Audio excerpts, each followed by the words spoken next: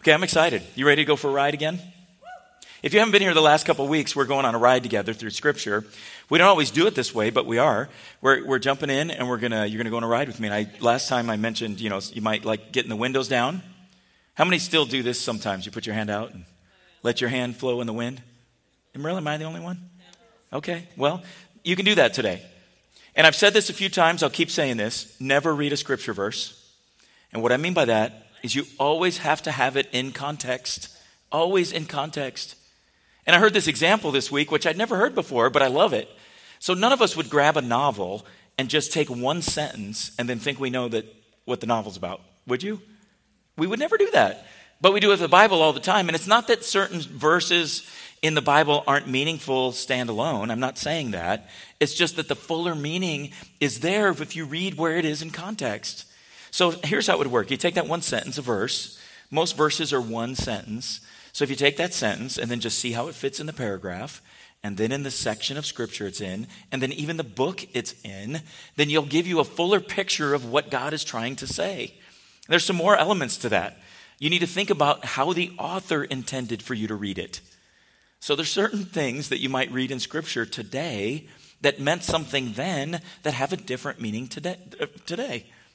Like, well, a lot of the Scripture's agrarian, farming illustrations. And if you've never been on a farm or raised on a farm, you need to understand what they're talking about. So when Jesus tells a parable and he says, a farmer went to sow seed, he wasn't talking about clothes. He wasn't talking about making clothes. He wasn't talking about fixing a tear in a fabric. Sowing meant throwing seeds out. And the way they did it is so different than today. They would just literally take a handful and broadcast the whole thing out. So it's different. We need to just keep that in mind. So you need to understand not only what the author intended, but you also need to consider how the original hearers would have understood what the author intended. So if you read it and take a different meaning than them, that's your meaning. You can't take your meaning and impose it on what they would have understood it to mean. Words have changed. Now, I've heard this illustration many times, and I'm not criticizing any preacher who's used it or any of you, but I heard this recently, and it made so much sense. So how many of you heard that the word for power, Holy Spirit power, is dunamis? Yes? Isn't it funny, the Greek words we learned because of preachers? And dunamis is the same root as what? Dynamite. You've all heard that, right? So how many of the original hearers would have known what dynamite was? 0. Not only that, they wouldn't have even known what an explosion was. You ever thought of that? I never had. Now, that doesn't mean that word didn't mean power. It did.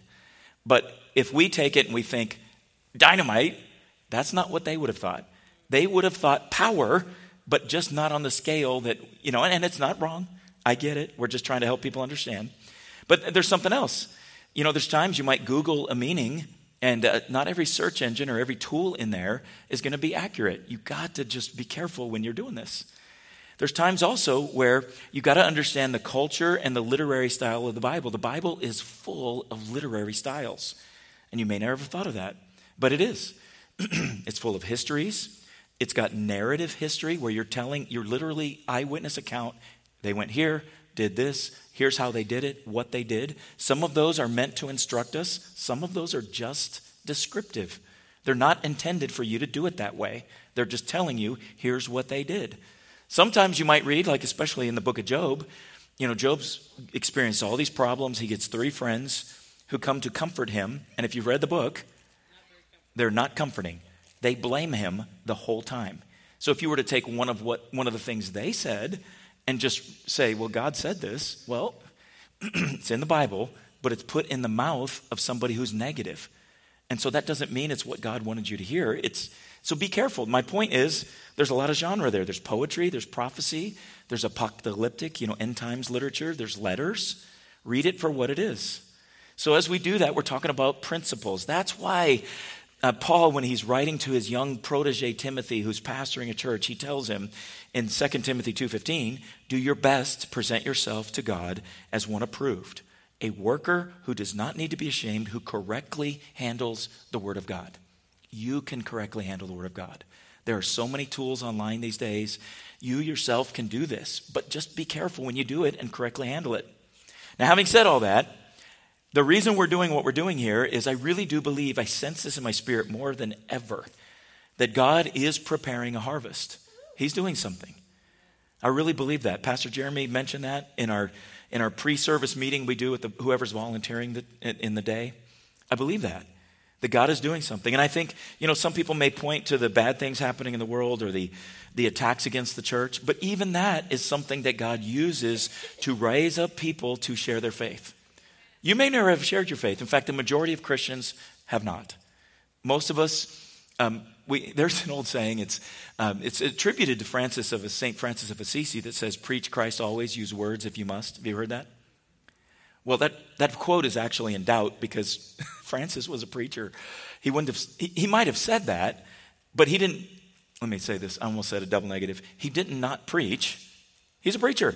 He preached. So the thing is, all of us are supposed to proclaim our faith, yes, by our behavior, but also by our words. And you have to be ready to do that. That's why our theme for the year is to connect with God, connect with others, and to connect with a hurting world. You need to grow.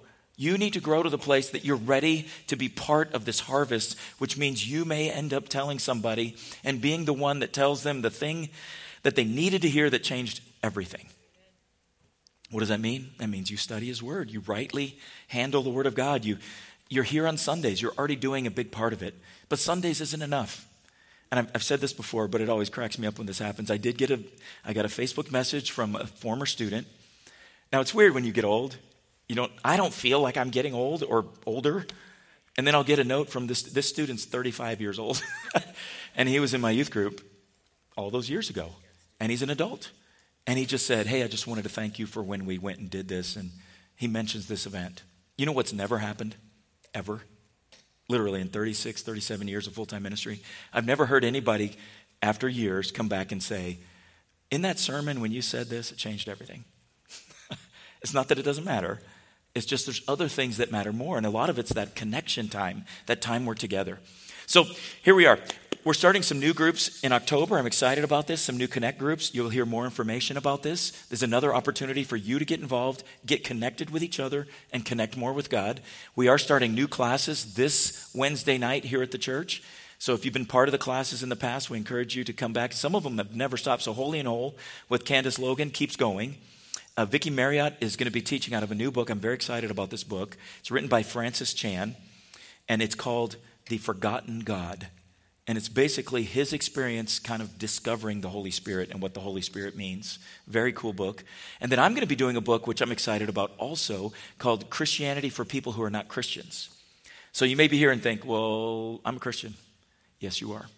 But here's what happens. A lot of times as Christians, we forget how to communicate Christianity to a world who doesn't know Him. So this book is specifically written for people who are not Christians, but you as a Christian, it will be an incredible opportunity for you to see Christianity through the eyes of somebody who's not. And it'll help you answer some questions that maybe you've wondered about, but certainly the world today is wondering about. It's also an awesome opportunity if you know somebody who's new to the faith or maybe a skeptic and just curious. Invite them to this class. It'll be a lot of fun. We're also starting a new Bible reading schedule starting tomorrow. So the church, we've been doing this all year long, and it's on YouVersion Bible app. If you do not have that, I encourage you to use it. It's a great tool to just do your Bible reading through. And then when we do it together as a church, it's interesting to me. A lot of people comment, not everybody, you don't have to. But after you've read the reading for the day, you can comment and just whatever God spoke to you or what stuck out to you. I love it because I'm amazed at how God shows each of us different things and we can grow from one another. So I encourage you to do that. I've invited as many people as I could on the Bible app to read with us.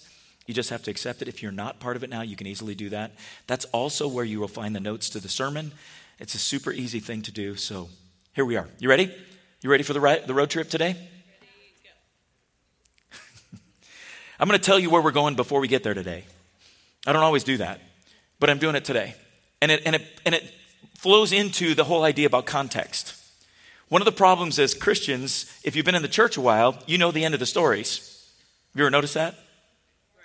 So as you're reading it, you're like, it'll be all right. I know what's going to happen later. Or maybe you're reading through the book. Maybe you're reading about Samson and you're like, oh, brother, you are messing up. Because you know he's going to, spoiler alert, lose his eyes. But he wins in the end, kind of. Right? So sometimes it's difficult because you don't really appreciate the drama that's building in the story as you're reading it, because you know how it ends. You know where it goes. You know what's going to happen. So, and a lot of times as you're reading it, you're like, it's not that big a deal because I know it works out. I don't want you to do that today. I kind of want you to know where it's going, but I want you ahead of time to get yourself into the drama of what's happening in the story. It's kind of like our lives, you know. Our life unfolds like a book. Does anybody do this? I always and whenever I ask this question, it's just something about you that's interesting to me. But is anybody reading a book and it gets real intense and then you skip ahead? How many do that? Raise your hand, I'm curious. No, not very many?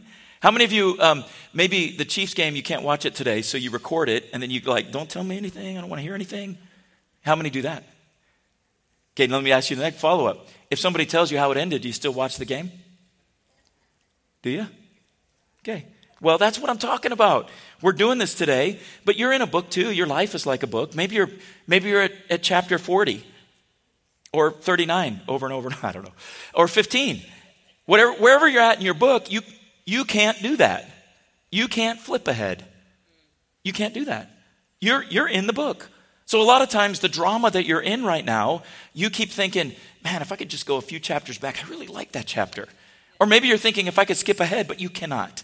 God didn't set it up that way. He didn't create our lives to be lived that way. He wants you where you are right now for a reason. And he's working through you and he's building into you things that he wants in you. And I know some of you are frustrated.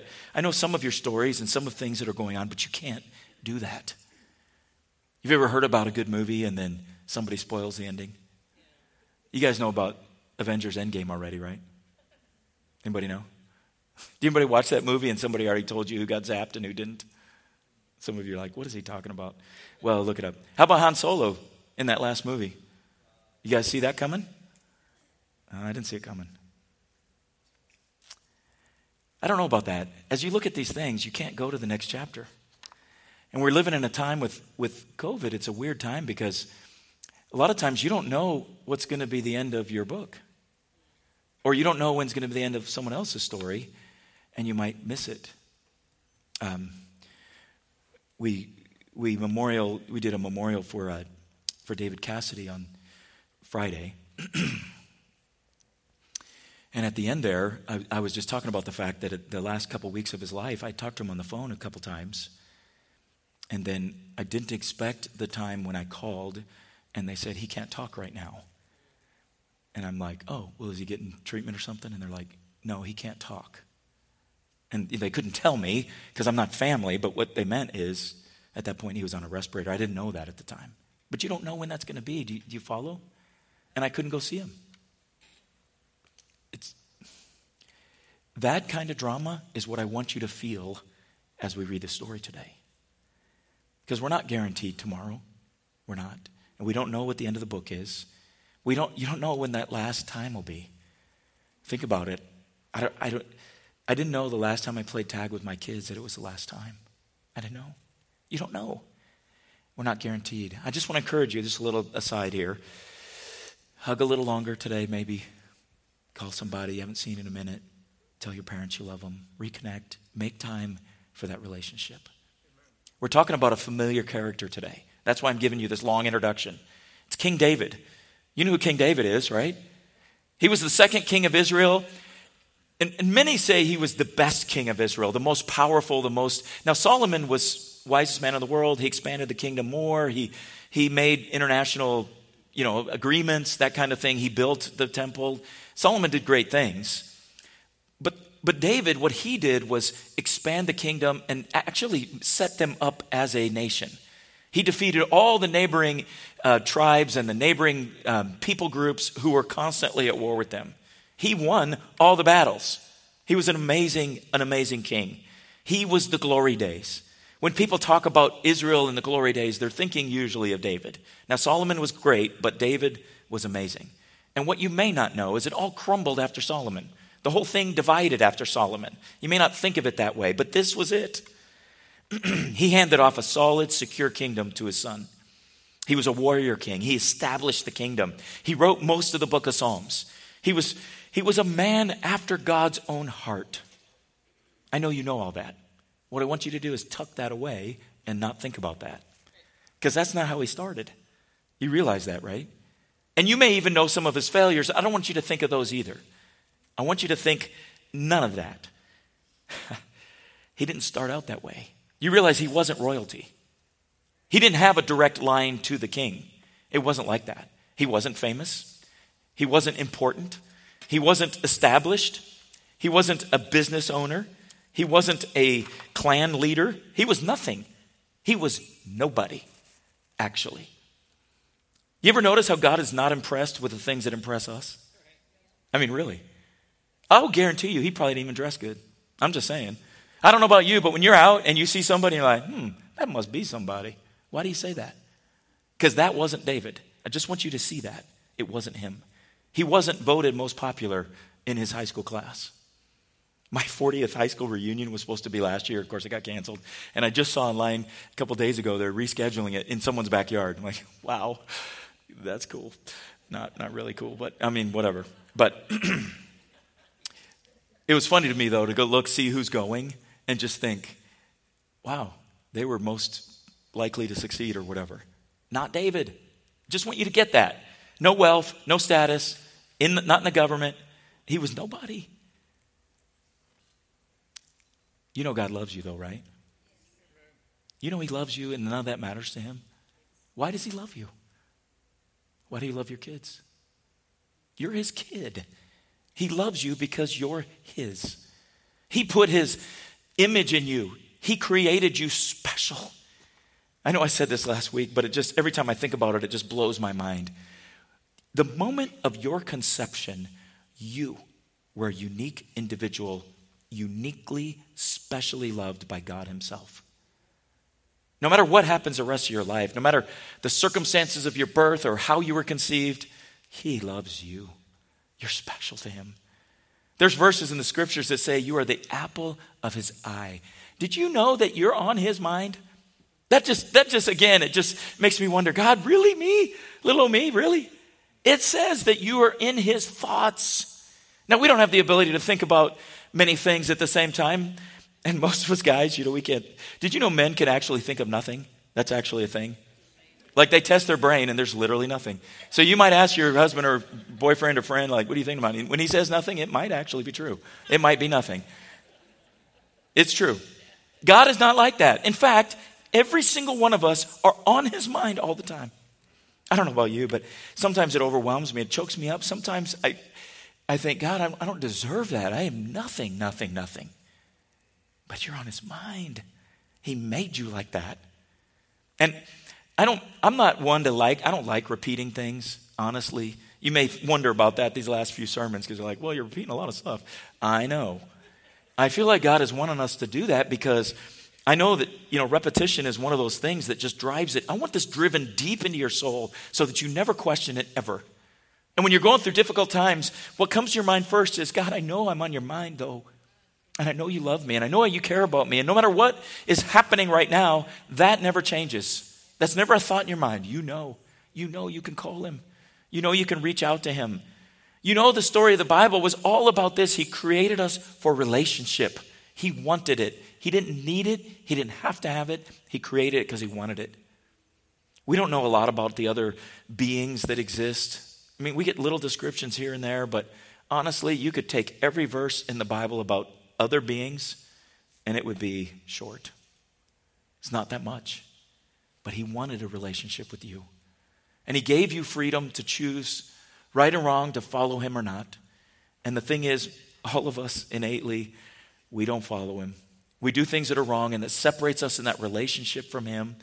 And that relationship has to be fixed. Those wrongs have to be paid for somehow.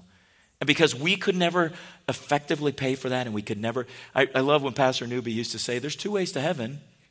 You could do everything perfect forever, or you can accept Jesus' sacrifice.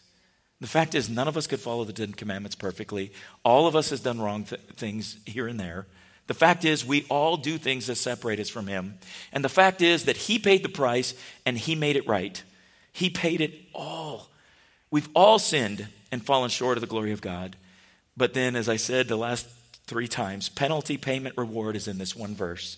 The wages of sin is death, but the gift of God is eternal life through Jesus Christ our Lord. God's always been reaching out to mankind. He always wanted you, always. And he knew he was going to bring his son to be the redemptive one, but he didn't start with Jesus. He started with other things. He's always been reaching out to man. Hebrews 1 says, long ago God spoke many times in many ways to our ancestors through the prophets, and now in these final days he has spoken to us through his son. God promised everything to the son as an inheritance, and through the son he created the universe. When he had cleansed us from our sins, he sat down in the place of honor at the right hand of the majestic God in heaven. He started with this promise with Abraham, and he said, I'm going to bring salvation through your family. He extended it on through, and you know about all of these stories, and he sent judges, he sent prophets. God was preserving a people and telling them more and more about who he was and what he wanted to do. The salvation of the world, that's the whole story. So we're going to jump into the story, and Israel is a nation.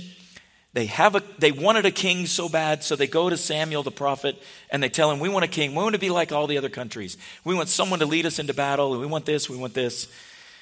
That wasn't God's plan. God's plan was for him to be their king, but he said, okay, you can have a king. So they chose this king.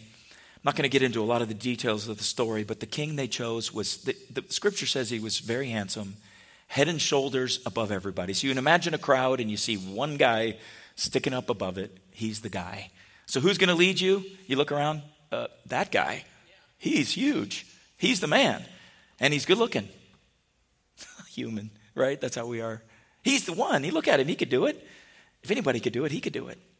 So Saul set up a kingdom, and it was just like the other nations. He had all the trappings of a king. He had royal heirs, he had a royal palace, he had horses, he had soldiers, he had armies, he had prestige, respect. Everybody was respecting or fearful of him. He was conquering, he was winning battles, all that was going good. And then God gave him some very specific instructions, and he disobeyed. And when he disobeyed, the word came through Samuel the prophet, and he said, but now your kingdom must end. For the Lord has sought out a man after his own heart. The Lord has already appointed him to be the leader of his people because you have not kept the Lord's command. That had to be a no good, very bad day for Saul. Not only that, think about what else it did. Had to make him start to be suspicious. Who did God choose over me? There's no one taller than me. I don't know if that's what he thought or not. But I'm sure he started looking around, and he started seeing some people being successful and wondering, is that the guy? Did God pick that guy?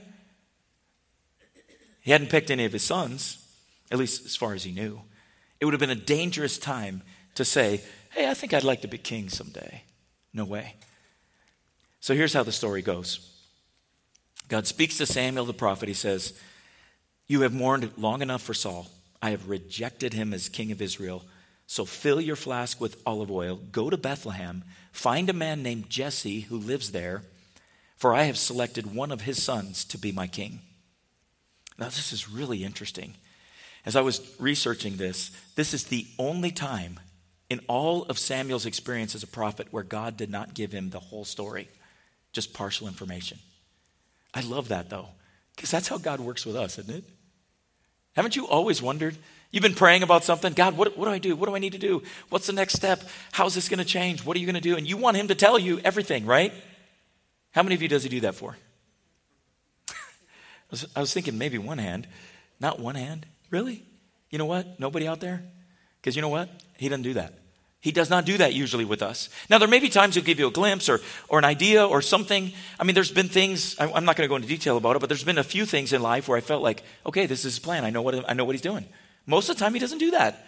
And in this case, kind of an important deal, he doesn't do that. So Samuel asks God, he says, okay, how can I do that? He's speaking back to God, and he says, how can I do that? Saul, if he hears about it, he will kill me. He will kill me.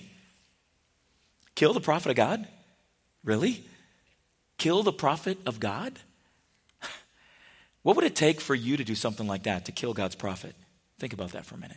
Have the kingdom taken away? But it was your fault. You sinned and God took it away. But still, God chose him. God rejected him. Now he was going to actively fight God's plan. Let me just say this. Don't be a Saul. You hear me? When God has a plan, get with his plan. Even if it's not what you wanted or not how you thought it would go, get with his plan, because you do not want to be a Saul and fight God's plan. But that's what Saul was committed to do. Now there's times where we get kind of sideways. Let me just tell you what to do real quick. 1 John 1:9 is really clear. If you sin, confess your sins. He is faithful and just to forgive us our sins, cleanse us from all unrighteousness. You know what else you need to do? If you feel like maybe you're out of his plan and you don't know what's going on or which direction it is, or maybe you're at that chapter 39 again, and you're wanting to flip the page, but you don't know what it is, and you don't know what's going to happen next, and you're really frustrated and really anxious and wondering, let me just take you to Jeremiah 29:13. If you look for me wholeheartedly, you will find me. Jesus said it this way, or Paul said it this way, I want to know Christ and experience the mighty power that raised him from the dead. I want to suffer with him, sharing in his death, so that one way or another I will experience the resurrection of the dead. You want to know him? Get to know him. Seek him. Ask him. Spend time with him. Time is what every relationship depends on. If you're going to have a relationship with God, you need to spend time. You need to make the effort. So getting back to the story, God says to him, take a heifer with you, which is a cow. And the Lord replied, say that you have come to make a sacrifice to the Lord, which is true. Invite Jesse to the sacrifice, and I'll show you which one of the sons to anoint for me.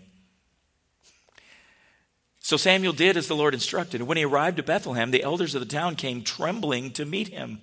What's wrong, they asked. Do you come in peace? Samuel says, yes, I've come to sacrifice to the Lord. Purify yourselves. Come with me to the sacrifice.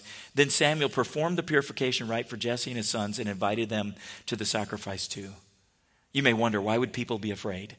Well, I don't know about you, but they weren't always, they didn't have all the details you guys have.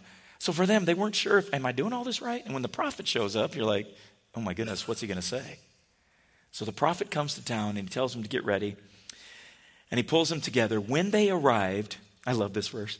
Samuel took one look at Eliab and thought, surely this is the Lord's anointed. What do you think he was thinking? Well, the last guy was really tall and handsome, right? So I don't know, Eliab, he was the oldest son. Maybe he was good looking and tall and muscular. And if he's going to be king, yeah, that's the guy. That's the guy. And the Lord says, don't judge by his appearance or height, for I have rejected him. I don't think Samuel said that out loud. Well, maybe, who knows. Then the Lord sees things. He says, the Lord doesn't see things the way you see them. People judge by outward appearance, but the Lord looks at the heart. It's a tough judgment there for Eliab, but it wasn't God's plan. You know God loves you, right? I know some of you are like, why do you keep saying that? Because I want to make sure you know. I want you to never doubt that. Ever, never, ever. Nada nunca jamás. Never, ever, ever doubt. Do you think you're worthy of that love, though? If you're a little taller? I know I'm being silly. If you're a little better looking? I know for some of you that's hard to even imagine, but if you were, would he love you more? What if you did more stuff for him? What if you were just a little bit better Christian? Would you love him more? That's not it. He doesn't do that. But you know what's sad is most people, when they're asked, if there is a heaven, do you think you'd go there? Almost everybody says yes. And when you ask them why, you know what they say? I'm a good person. How do you judge that? Well, most of us judge it by looking to our neighbor. I'm better than him, better than her, right? God does not judge that way. He takes each of us as individuals, every single one, and he looks at you. And I want to know this morning, if he looked at your heart, would he say what he said about David? A man after my own heart, a woman after my own heart. He looks at our heart. What would he see if he looked at your heart? I've imagined this scene with Eliab and the brothers all standing there. And in my mind, if you got older and younger, maybe they're all in a stair step, a little bit. And Samuel walks up to the first one and God's like, not him. I've looked at the other guy, another one's heart, and it's not him. Do you wonder if Samuel looked at him and thought, wonder what God sees in him that I'm not seeing? God looked right in. So what would he see in your heart? Would he see humility? You know, that Jewish term shalom means peace. And it's a deep word. It means peace with God. Not absence of conflict. It means that you and God are good. That your relationship is peace. There's nothing between you. Nothing hidden, nothing held back, nothing wrong. It's shalom, peace. What would he see in your heart? What would he see in your heart? Hidden sin? Selfishness, hatred, superiority, judgmentalism, anger, unrest, anxiety, hopelessness, fatigue, worry? What would he see in your heart? Then Jesse told his son Abinadab to step forward and walk in front of Samuel. But Samuel said, this is not the one God has chosen. I almost want to not be the next brother in this. So next Jesse summoned Shemaiah, but Samuel said, neither is this the one the Lord has chosen. In the same way, all 7 of Jesse's sons were presented to Samuel. But Samuel said to Jesse, the Lord has not chosen any of these. Can you see the drama building here? The prophet comes, he's sent there. Go there, anoint one of the sons of Jesse, I'll tell you which one. So he's obedient, he does it. He's under threat of death, possibly, if Saul would have found out. He calls the big assembly. All the people are there. He does the deal. He's got the oil. He's ready to go. He calls the sons. One of these sons he's going to anoint. And it doesn't tell us what he told them. It's hard to know what they thought was going on here. But regardless, he starts going one by one by one. And he says, not these ones. Where was David? Because he asks him, are these all the sons you have? You hiding somebody here? Where was David? What was David thinking of in this moment? I wonder if he even knew it was happening. Because if he's watching sheep, which is where he was, little spoiler alert there, he probably was outside of town and may not have known any of this happened because it wasn't announced in advance. Samuel just showed up and did this deal. My point in asking you this is, who was David in this moment? He was nobody. He wasn't even invited. He probably wasn't even told. So was he angling for position here? You think he was thinking, someday I'm going to be king? I always think, that's dumb. I always think of Simba singing that. What's that song? Someday I'll be a mighty king. You know, David was not doing that. What was he doing? He was doing what God had called him to do at that point in his life. He was doing his job. He was faithful to the little things, not even looking above. You know what else he was doing probably? He was probably writing a lot of those songs that are in the book of Psalms. Because that's where he learned to play harp. Would have been out there in the field with the sheep. He was protecting the sheep. He was doing his job. He was a man after God's own heart. You know what else he was doing out there? He was developing a relationship with God before God even used him. Before God ever told him what he was going to do. And what he was going to do is massive. We already talked about it. But I want you to see the drama of it. He's just a kid out there in the field. Estimates range a lot, but somewhere around 14, 15, 16 is probably how old he was at the time.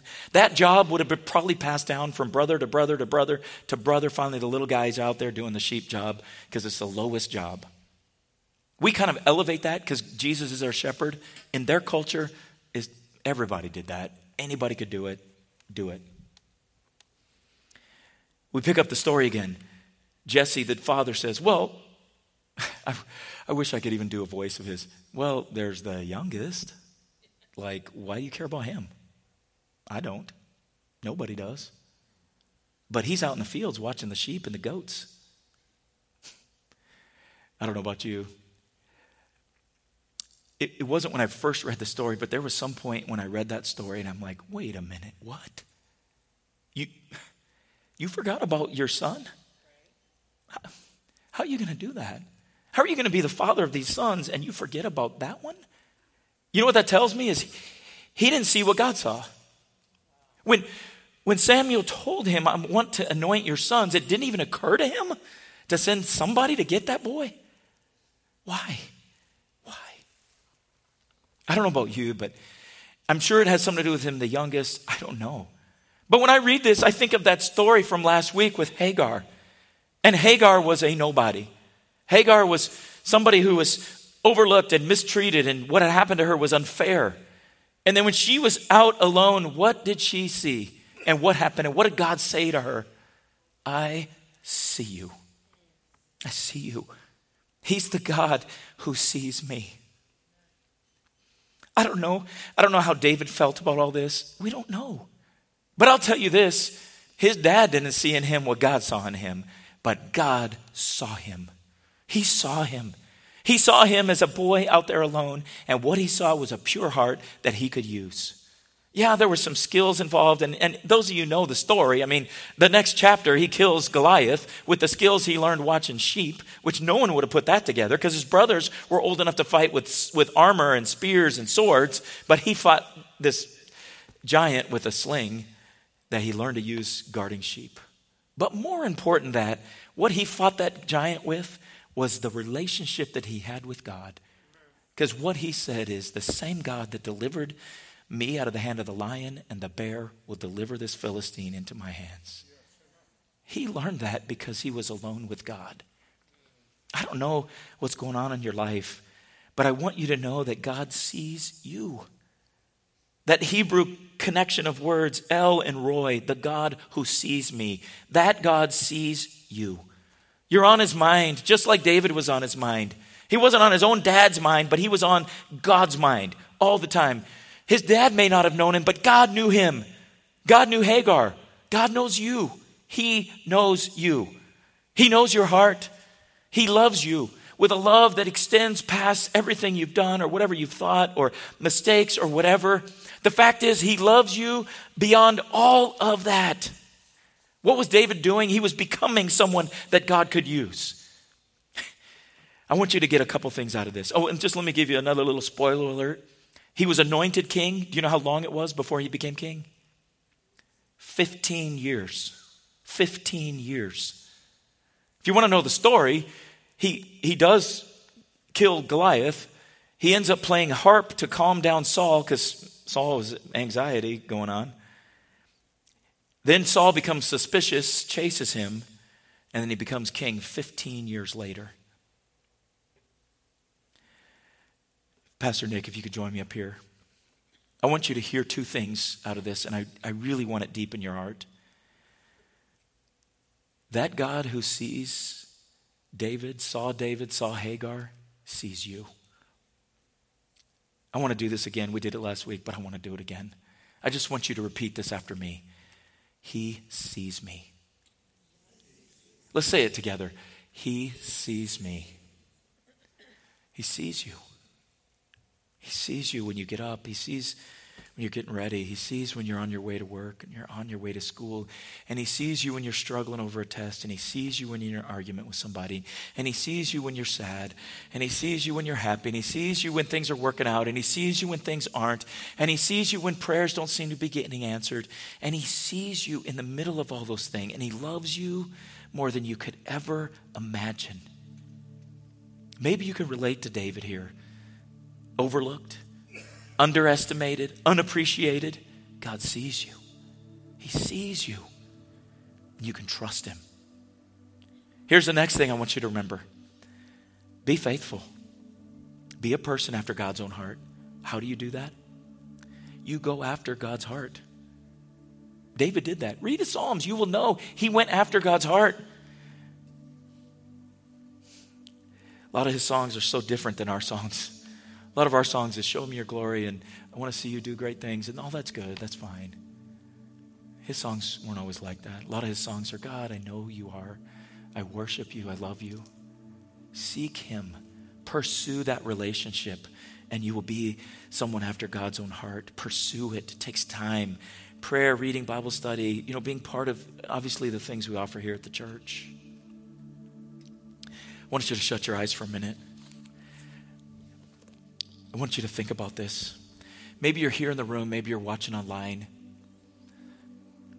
Maybe you've even heard this before. Maybe you've heard the last couple sermons and now it finally hits home where God sees you. I would encourage you to just keep repeating that to yourself. And maybe before you go to bed or even in your darkest moment, God sees me, sees you. But maybe you haven't really embraced that before, and now you're ready to. And now as you're thinking about it, you're looking at it and you're saying, wait a minute, if he sees me, then I want a relationship with him. And you would like to start that today. Maybe you haven't had a relationship with him, or even maybe you've walked away, but you want a relationship with him. Anybody here like that would just raise their hand. And if you want to let us know online, you can either email the church, info@crownpointchurch.com, or make a message in the comments. But if you're here today and that's you, would you want to raise your hand and I could pray with you today? Anybody at all? I want to do this with us. You don't need to raise your hand for this. But I know that if you're like me at all, there's times where you wonder if God sees you. You've been walking with him maybe 6 months or 6 years, 60 years. There's still times where you wonder, God, where are you? I need you to come through here. Whatever it may be, the cry of your heart. I want to pray with you this morning, and I want you to cry out to him. I want you to acknowledge with me as I pray that he sees you. You know it. And I'm just going to pray that he would make it even more real today as you go through this day, tonight, tomorrow, the next day, and on through the week. And I want you to be able to take that message to somebody who needs to hear that today. My prayer is that God would put you into some type of a situation where you can share this truth with them and it would change their heart and mind. Pray with me. Father, I lift up myself along with everybody in this room, everybody watching online. And I ask God that you, as the God who sees us, that you would make it more real with each passing moment. God, I pray that you would show us things in your word that just show us that you see us and you see what we're going through, that you would just make things come alive. I pray that as we spend time in prayer with you, that you would make that come alive and we would just sense and know your presence. That God, maybe you would put us in situations where something they say would just make that real, or that you would give us opportunities this week to talk to somebody, that you would help make that real to them this week. Father, I pray for a sense of peace and calm and assurance to everybody in this room this morning. And I pray these things in Jesus' name. Amen. Amen. Why don't you stand with me? And as you go out today, greet one another. If you're coming to the Connect lunch, I'm going to ask you to do something that's hard for me to do. I'm going to ask you to get into that room. It's in the Crown Room as you exit to the left as soon as possible. And God bless you. Have a wonderful week.